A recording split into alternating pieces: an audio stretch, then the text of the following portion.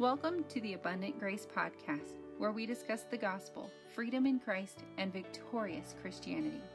My name is Emily Lewis, and I am so honored that you are here.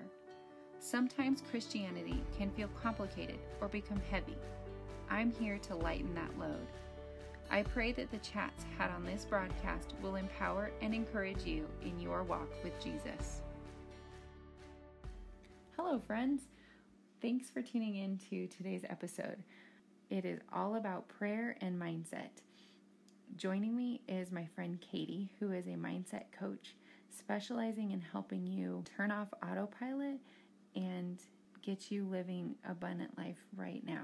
Before this interview, I didn't realize that Katie and my stories were so similar, and it was super fun to see what God has used in her life to draw her to himself, and how he has taught her the power of our mindset and how that can impact relationship with him and specifically prayer. So join me in welcoming Katie to the show today. Welcome to the show, Katie.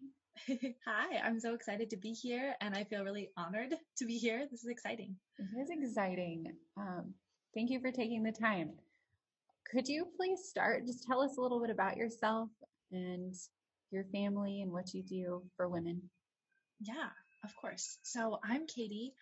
I am a mom of 4 kids under 4 right now. It's crazy. I live in Texas, and I am passionate about helping women turn off their autopilot and learn how to use mind shifting to create the life that they want to have in the life that they already have. Like, you don't have to change your life to have an amazing life. So that's what I'm passionate about, and my life is crazy, but I love it. So that's awesome. I love that. So I'm going to jump in with some quick questions just to get to know you a little bit. Where did you grow up? I grew up in Ohio, actually, so far from here. If you could have anything on a billboard, what would it be? Okay, so do you mean like words or a picture or what? Oh, whatever. What would you want to put out there? So I would probably have a question, actually, because I love power statements, but people don't always take them on. They don't believe them. So I love asking questions because it gets people to think. So I would probably just have a big question, something like, I don't know, are you happy? Or why aren't you happy? Or something that just gets people to think. I love that. I love questions too. Yes. Okay, the last one. What is a verse or a passage of scripture that keeps you grounded in your faith? I would say that this changes kind of year by year, season by season. But right now in my parenting season, the one that is hitting me the most is from Nehemiah. I believe it's chapter 9, I think. And God is talking about God and how he parents us. And it says, but you are a God who is always ready to forgive, slow to anger, and abounding in steadfast love and faithfulness. And so that has just been grounding my parenting recently. So yeah, that's awesome. So if you wouldn't mind, tell me a little bit about your introduction to Jesus and your testimony that way. Oh, okay. Well, I grew up Christian. I grew up in a Christian home in the church, doing all the normal Christian things, I guess. I was homeschooled. And so I always felt like I knew what was going on, and I always felt like I was close to God.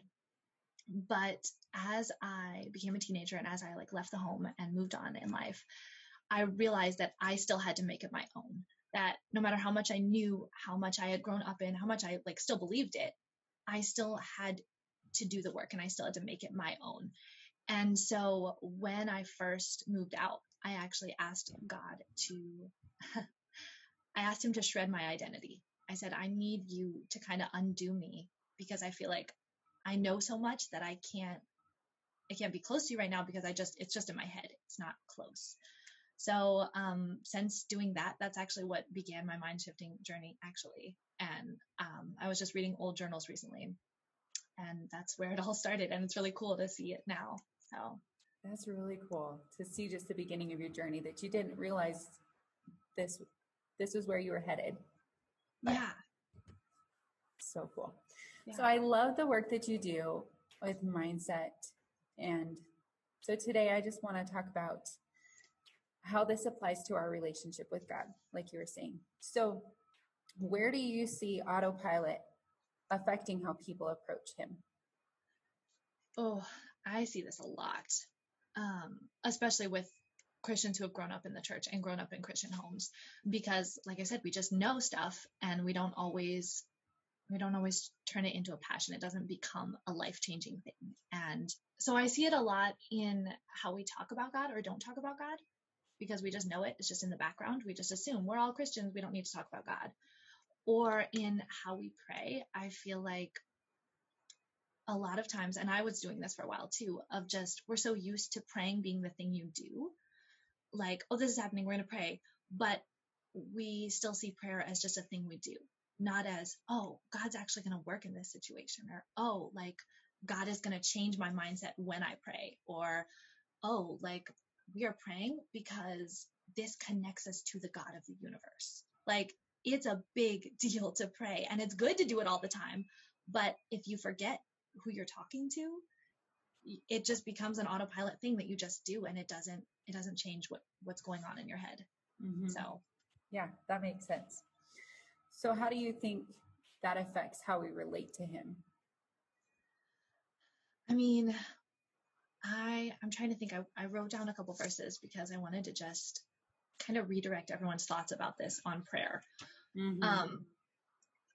So for me, the biggest shift when I was getting closer to God was realizing that prayer wasn't just me bringing stuff to God and moving on.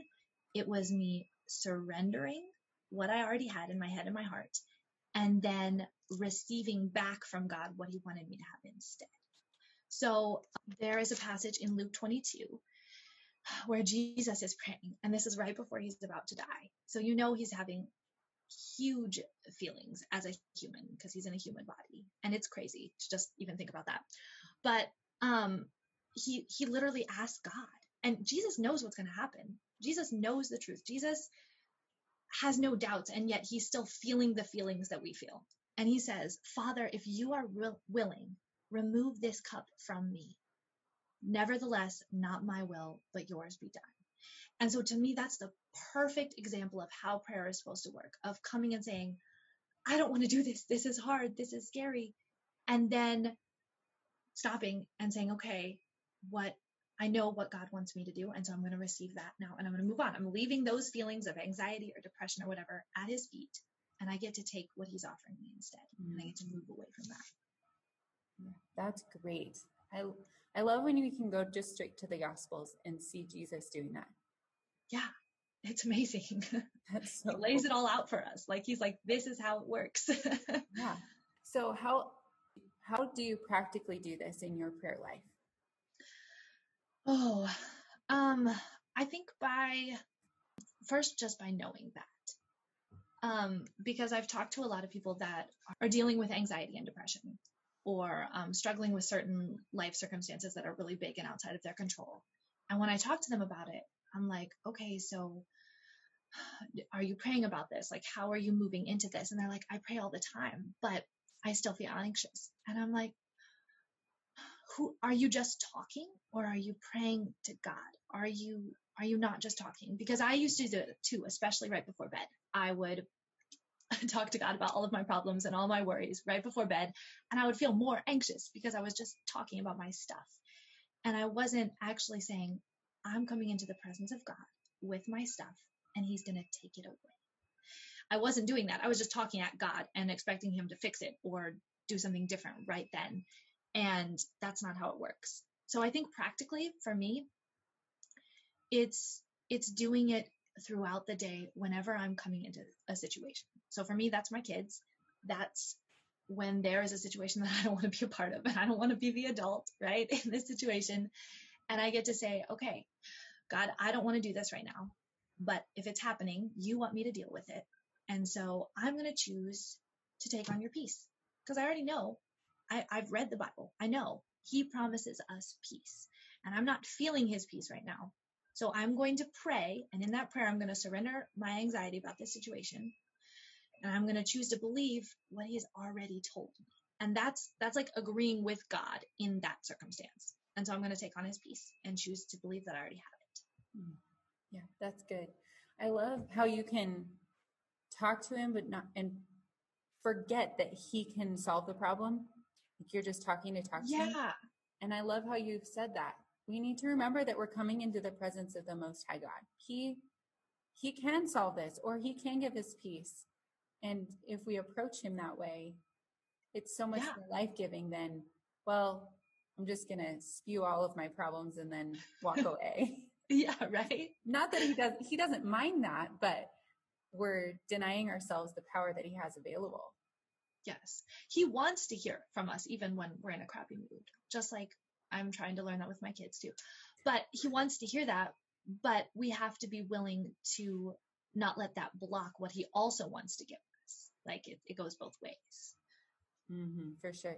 One way that I think that has helped me in this, when I pray, I stop and try to listen for a response back. Yes. Being still afterwards. Because I think prayer can be a two-way street. It's not just me talking to him. For sure. Yeah, and that's where you get into the just blabbing your problems all over the place because you're just thinking that you're talking at something. Yeah, that's good. Yeah. So how can this free us to live the way that God intended us to? Oh, I have seen it so much.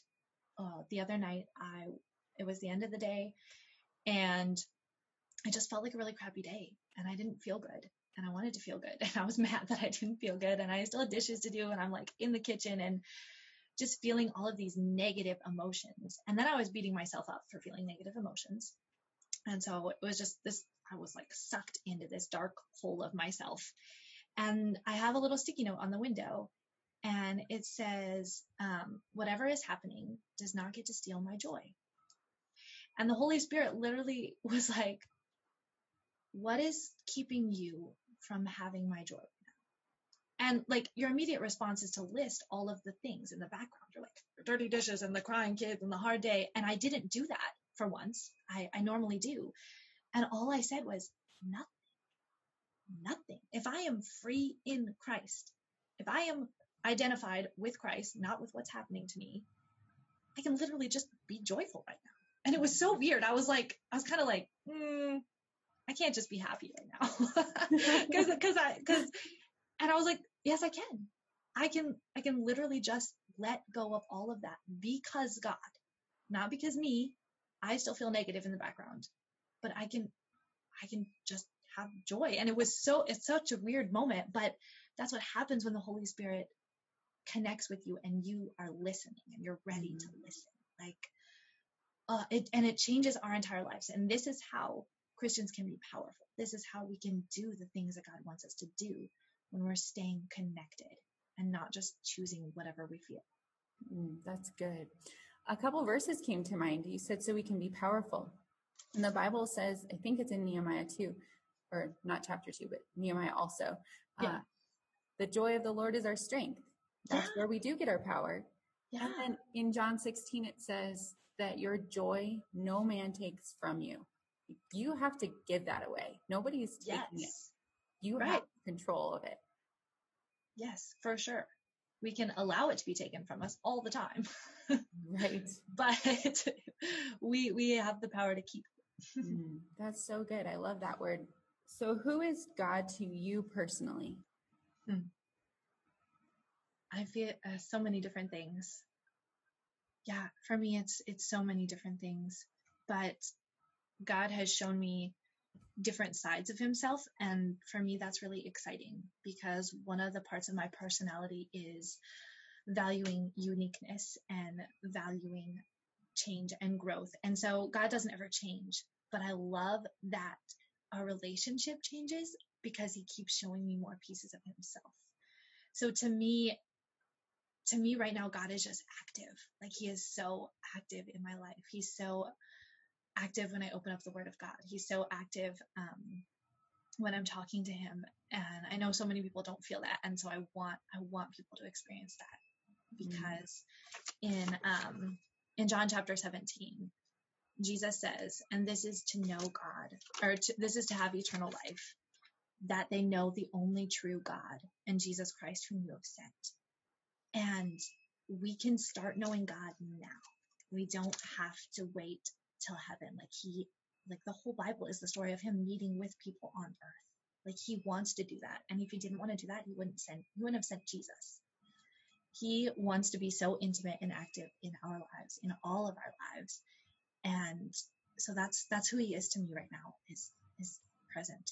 Mm-hmm. It's amazing that we can connect with him right now. We don't have to wait to heaven. So often I feel like we talk about, when we get to heaven, as like the end all be all. And it is the end of our time here, but that he wants relationship with me now is just blows my mind. Yeah. Because I used to think, I was like, why doesn't he just send us all to heaven right now? Like if this is the only thing, why am I still here? I don't get it. But yeah, he wants to be part of this. So can I ask you, before your relationship with God became your own, who was God to you then? He was, I think he was really a steady constant, but it didn't feel like I could interact with him. Like obviously growing up in it, I knew that the Bible was true and I knew that he was real, but I wasn't sure what exactly I could do in that relationship with him. It seemed like I just had to know the truth, and my emotions were something that was separate. And since I'm a very emotional person, that constantly like divided me from my relationship with God. Like I felt like he didn't want me to have emotions, or he didn't want any part of my emotions. And so that was just kind of like a divider between knowing the truth and feeling other things. I saw a quote and I read it recently, and they said something like, when your theology and what you've experienced don't match up, you have to do a lot of soul searching. Yes. To try to align those, like which is, and I think it's oftentimes a little bit of both. Like, I had a bad framework of who God is, but then at the same time, some of this, what I was feeling wasn't accurate, and I have to line the two up. Yes. And that creates that conflict where you can't act on what you say you believe because you're not really believing it. You're already telling yourself a story based on what you've seen in life. And everything that comes up, you're going to use to align with that story. And if that story isn't part of the Bible, isn't aligned with that, it's going to be really confusing. So I think the best thing we can do is ask ourselves questions like we talked about in the beginning. So going back to scripture, like, do you believe that he's actually listening to you when you pray? Do you believe that he actually wants to give you good things? Do you believe that he already is giving you spiritual blessings? Do you believe that he's going to direct your heart to pray for what he wants in your life? Do you believe that he has the power to grant you your request? Like all of these things, usually when we're coming into prayer, we're not stopping to see if we believe those things. And so we're going to pray kind of half-heartedly. We're going to pray as if it's not going to achieve anything. That's so good. I think that's a great place to land, just to give people those questions to consider. Because there's something that I can ponder in my life. When I come to him, do I believe that he's going to answer, or am I approaching him? Well, maybe if you kind of want to, but if you're not listening, that's okay too. Yeah, like kind of timid, like, and we should be reverent. Obviously, it's God, but we don't have to be held back. No, right. We can come boldly, the Bible says. And yeah, Jesus took that veil and said, here, you can enter into the holiest. Yes. So do you have any other nuggets that you want to give us? I want to leave you guys with something practical you can do right now, because I love that, and you can't just take in all this information and not do anything. One thing that helped me with my prayer life, I know a lot of people keep prayer journals. They'll keep lists of things that they're praying for and then answers to prayer, and that's really good, but this is different. Okay, this is where I have seen God work the most, and maybe it's because I love words, but it is powerful. So in my journal, I will write something out to God. And this goes back to what you were saying about pausing in prayer. So I will write whatever's going on in my heart, and just a short sentence, not all of it. And then I'll wait, and I will hear the Holy Spirit respond to me, either with a scripture or with a specific sentence or with a question. Like, it's kind of like he's leading me in the conversation. And so I will write whatever I think he is saying to me in italics. And then I will continue the conversation. I'll write, and then I'll write again and so then I can go back and see, I was asking God about all this anxiety, and here's the scripture he showed me, or here's what he said to me. And when you leave that space to hear him talk back, and when you actually write it out, it's so amazing because it's kind of like being affirmed. Like, you're like, God is right here with me. I'm not recording a prayer and he's going to get back to me in a while when he listens to it. Like, he is right here with me. Like, sometimes I feel like I'm doing that. Like, leaving God a voicemail, see what he says later. Like, no. That's a great visual. Like, I'm not leaving him a voicemail. He's conversing with me right now. Yes. That's a huge mind shift. It's amazing. Yeah. So that's what I would do. That's great. Where would you want people to find you and connect with you? The biggest place I'm on right now is Instagram, but my website is up, and it's katieneub.com. And that's a funny name. So it's CAITYNEUB.